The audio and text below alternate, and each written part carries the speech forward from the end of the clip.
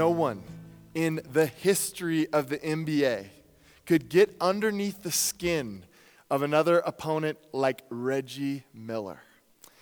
Reggie Miller had mastered the art of trash talk, and he could back it up with his sweet jump shot.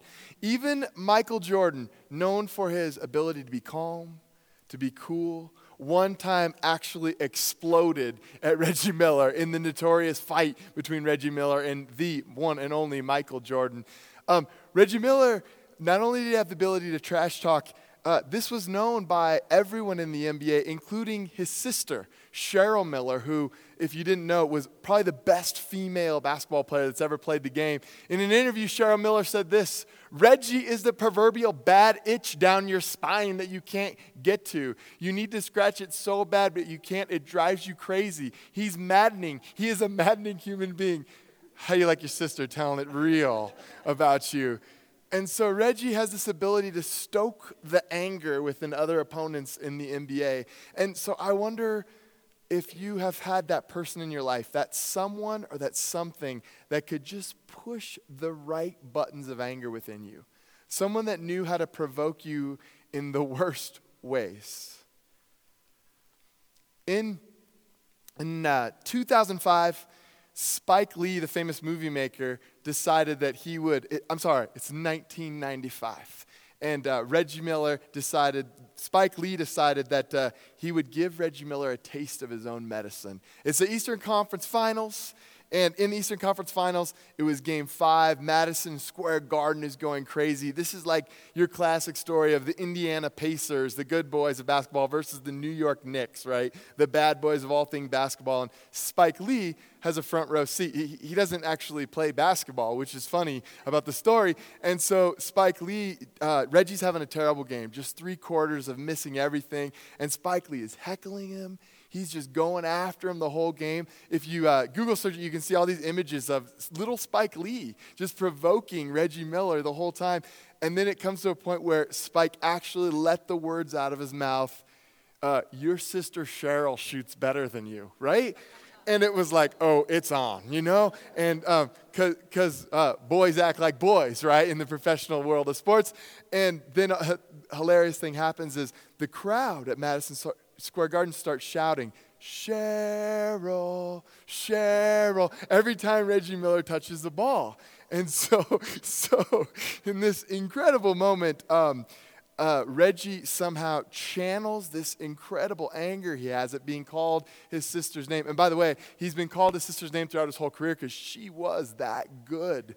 One time, Reggie Miller won the state championship. He scored 25 points, but Cheryl scored 85 points in the women's college basketball. So Cheryl Miller could dunk the basketball, which is amazing, in a whole nother story. So anyway, back to Reggie Miller and Spike Lee. So Spike Lee is provoking him, and Reggie, in the fourth quarter, scores 25 points, 7 3-pointers to win the game for the Indiana Pacers.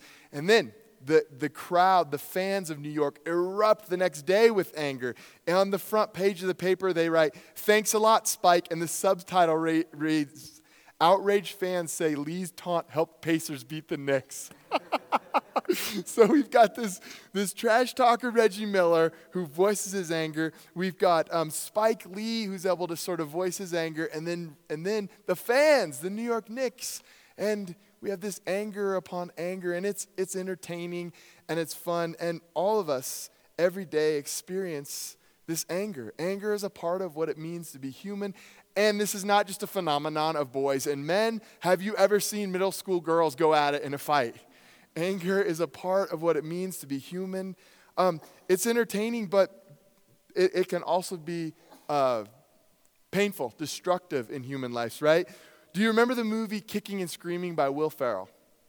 And in this movie, his son is a 4th grader in the rec soccer division, and his dad actually trades his son to another team. And Will Ferrell is just furious in his car with his wife. And in that like classic delivery of Will Ferrell, he says, "I am angry." And he builds in this intensity. "I'm like a tornado of anger swirling about." And so anger and Will Ferrell. And I wonder, many of us, haven't we all experienced road rage? Sometimes this expresses itself through sort of aggressive driving tactics, or maybe it's like rudely laying on the horn, or maybe even the international hand gesture of anger known across the world. Anger has this profoundly human emotion that we all experience. And have you thought about the language we use when we talk about anger? And so it's entertaining and it's instructive to us, but it's also destructive, right? We use language like this in American culture. We talk about people losing their temper, people going ballistic, people flying off the handle. I've heard people say to me, like, I hope my boss doesn't snap again. It's like, this is not good, right? This sense of anger that we have in our culture, but it's also been across cultures and across the world. And then that story in the gospel that is in all four gospels where Jesus just loses his temper at the temple, right? Casting out the money changers. And what do we do with that story? How do we think about it? How do we understand what was going on in that moment? And so what I want to do today is just ask the question, what does Jesus' anger teach us about being human? What does Jesus' anger teach us about what it means to follow God in this world? So psychologists confirm what we all know, that anger is this basic human emotion. And anger is something that we all have, that we all carry within us. And I'm interested that sometimes we always seem to talk negatively about anger, when in reality it's something that's just built into the very fabric of being human. And what amazes me about anger is that the more we suppress it and the more we deny the things we're angry about, actually the worse it gets. So it seems that as human, the only option we have is to learn how to deal with our anger. So we get the ability to choose what we do with the anger that is inside of us. And the Bible observes this sort of energy, this sort of choice that we have within us. And it uses these great poetic lines from the wisdom literature in the book of Proverbs. Whoever is slow to anger has great understanding, but one who has a hasty temper exalts folly. And then a soft answer turns away wrath, but a harsh word stirs up anger. And then again, those who are hot-tempered stir up strife, but those who are slow to anger calm contention. Those with good sense are slow to anger, and it is their glory to overlook an offense. And then a fool gives vent to anger, but the wise quietly holds it back. And I love this ancient wisdom, because they don't try to deny the human reality at all. They name it, that to be human is to have anger. We wouldn't be human if we didn't feel things so deeply at times. And so I wonder, what is anger? How do we get a clearer sense? And this week I was just thinking that anger is always this sense within us of being wronged. It's triggered by our perceptions of something being fair or unfair or right or wrong. And the easiest way to say it is anger is this response to the experience of mistreatment by others. And so whenever we're snubbed or put down or disappointed or wounded or betrayed or exploited, our internals begin to simmer. And we have this tension within us, whether it's going to boil over on others or whether we're going to direct it into other ways. So I learned this week this beautiful thing that in India, they talk about anger in two different ways. In India, they talk about anger as having bhavas, is sort of this like crude emotions. This is like the slamming your hand through the wall. This is like the rageful anger. This is driving your car off, rear-ending someone. That's bhavas. And rasas is that refined anger. That sort of simmer that goes good places. That moral indignation when someone does something wrong. That ability to stay cool and calm and directed with your anger. And this is really helpful to me when I think about anger, because in English, we only have this word anger. We don't separate it. We don't talk about it. And so I started just like practicing this on my kids. Does it help you to say bhavas and rasas? And it was so cool because Trey had this moment where he stomped up the stairs in a pure anger. And I was like, so is that a bhavas or a rasas? Bhavas, Dad. All bhavas. And it was so great. And it's so great for all of us to be able to kind of recognize that internal within us. Is this a bhavas moment? Is this a rasas moment? And just that honesty and lightness helps us to process that anger. So bhavas and rasas, that response within us to injustice around us, to the wrongdoing that happens. So the question becomes, how do we have more rasas and less bhavas, anger within us, right? And so then we come to this beautiful quote that we've been talking about, this philosopher who said that emotions are engagements with the world that give us insight into the nature of the world. And so this whole idea of our internals is that we feel things. We have internals, and to not deny the feelings of grief and wonder and anger and rage, but to be able to channel them, to be able to put them in right perspective. And we've used the joke of the amazing woman at the DAV who, when you take out your ticket in this terrible, awful place that no one ever wants to go to, says, "Thank you, sugar. Thank you, sweetie pie." And she changes the atmosphere of the DMV because of her internal kindness. And so you, as well, with your anger, you can either raise the room as a bhavas moment and put everyone on edge, or you can become that rasas anger when things go wrong. You can be cool and calm and collected and direct your anger. And of course, we don't always get this right, but we can strive to continue to be the people that have the eternal internal humming within us. So what does Jesus' anger in the temple teach us about our own anger? What does it teach us about this ability to be human? And this incredibly wonderful story, right? All four Gospels, it's central to Jesus' life, and it often catches us off guard that there is a story about Jesus' anger.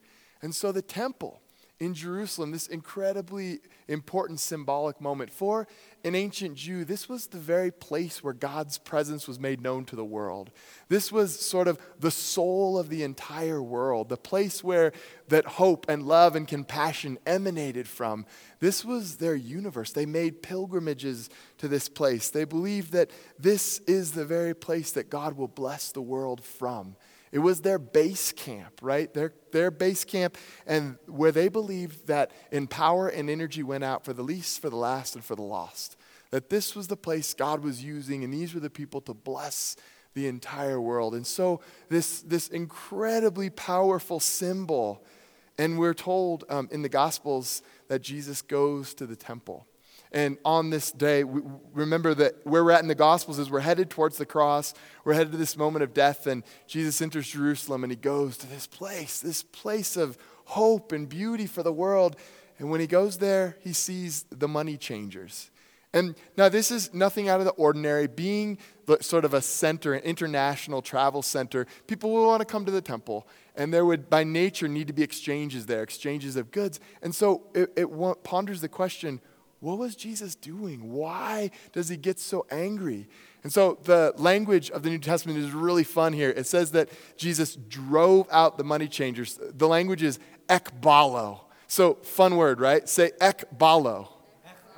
Isn't that fun? Ekbalo. Literally cast out, draw out these money changers. And here's this word is so fun.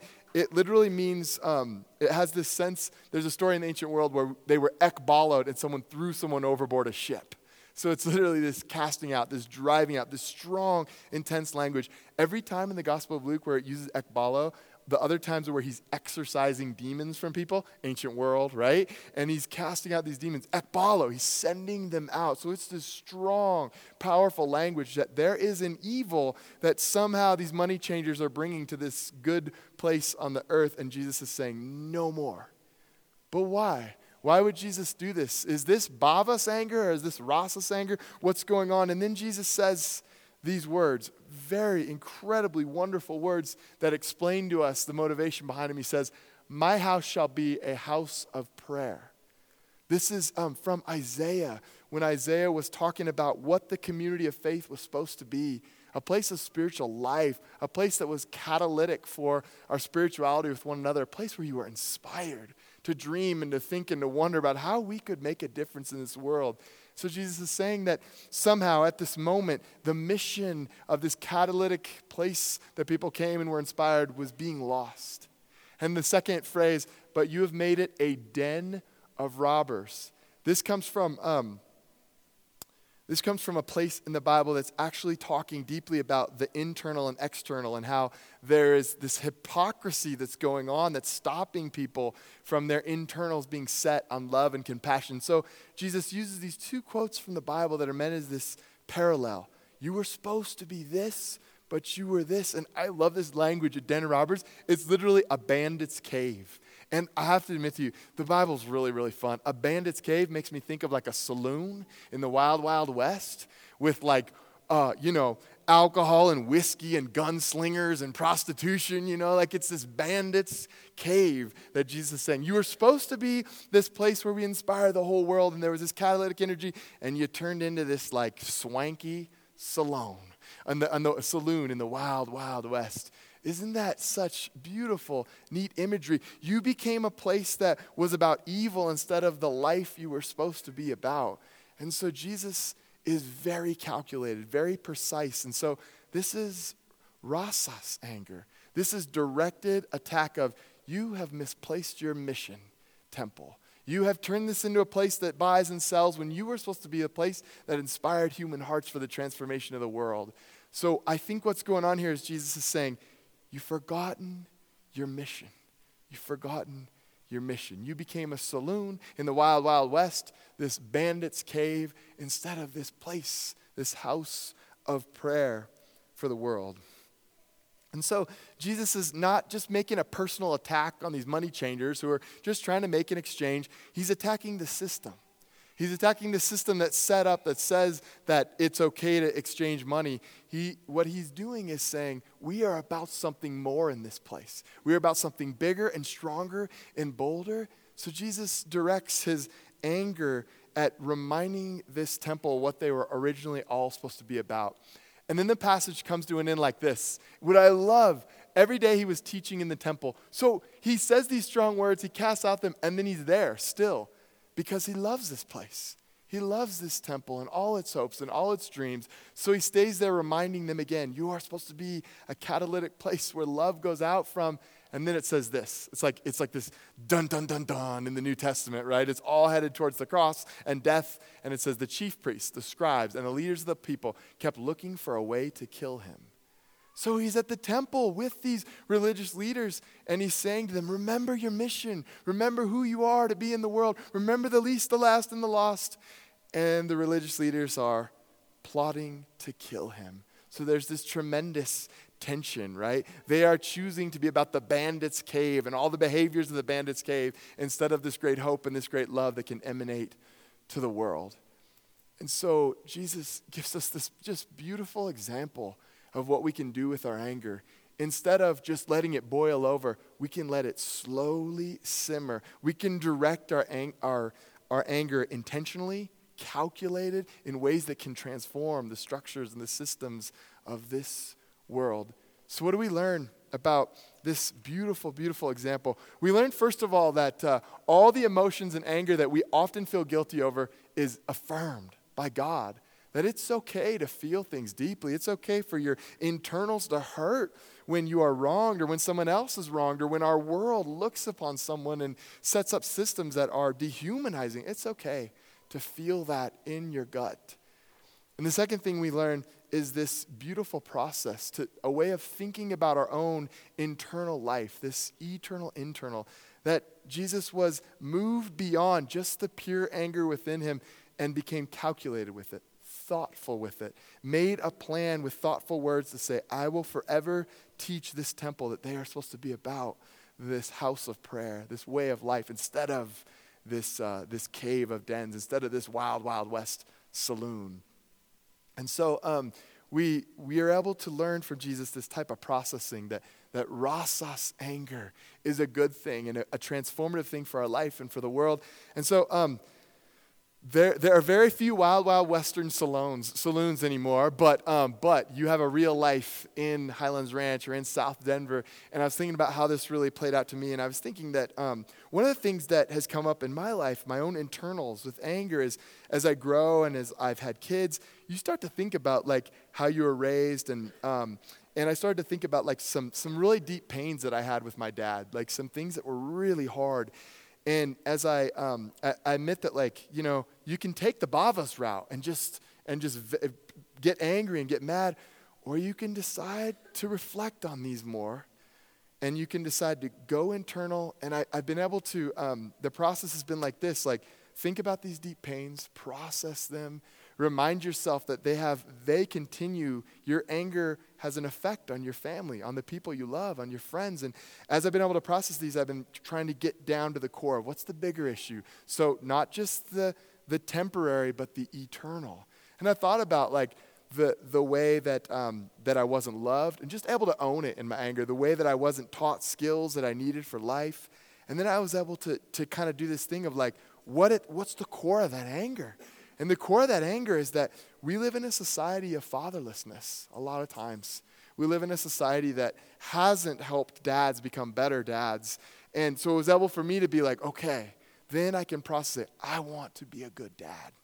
I want to be the type of dad that loves his daughter, that loves his son, that deals with that anger instead of the bhavas, that takes that deep rasas look at it and invests into them and loves them and allows myself to be changed. So that's an example of the process of allowing yourself to do the reflective work of moving from the brain's way of reacting, flying, or fleeing and moving to the frontal lobe of a deep sense of resolute action in one direction.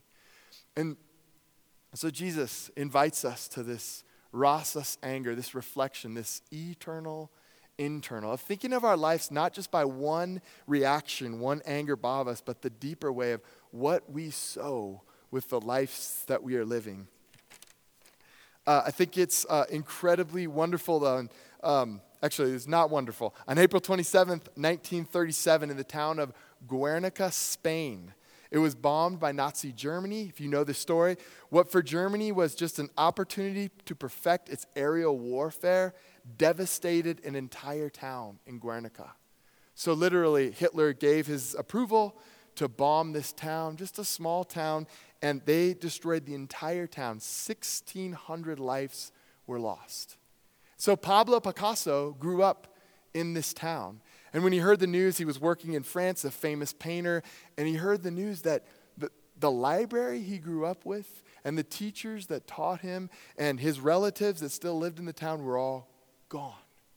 This aerial raid was one of the first bombings of our world, and it devastated this town in Spain, obliterating it. And so Pablo Picasso felt this great rage within him from what Germany had done to his town in Spain.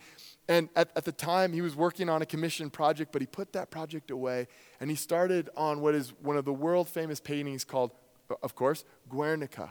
In fact, when you search it, you only come up with this painting, and then you have to find the story behind it. And what he did with this paintbrush is spend months and months and hours processing that rage, processing all that bhavas on this beautiful canvas, scratching it out, starting over, doing this internally hard work until he could push beyond those immediate reactions for those eternal reactions.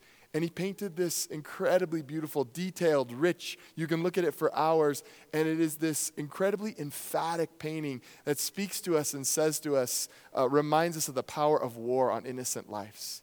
And so instead of just reacting and getting angry, he used an art form to voice and to vent all his anger and created something in the world that would remind us all of the eternal reality of destruction and pain from warfare. I thought this week that I want to be like Picasso, that I want to be as thoughtful as Jesus as I approach this world with its injustices, within its pains. I want to not just react out of that bhavas anger, but push myself to something richer, something deeper, something more.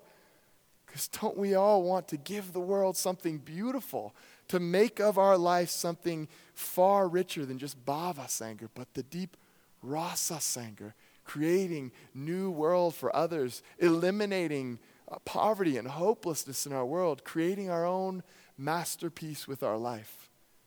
Don't we all want to be like Pablo Picasso?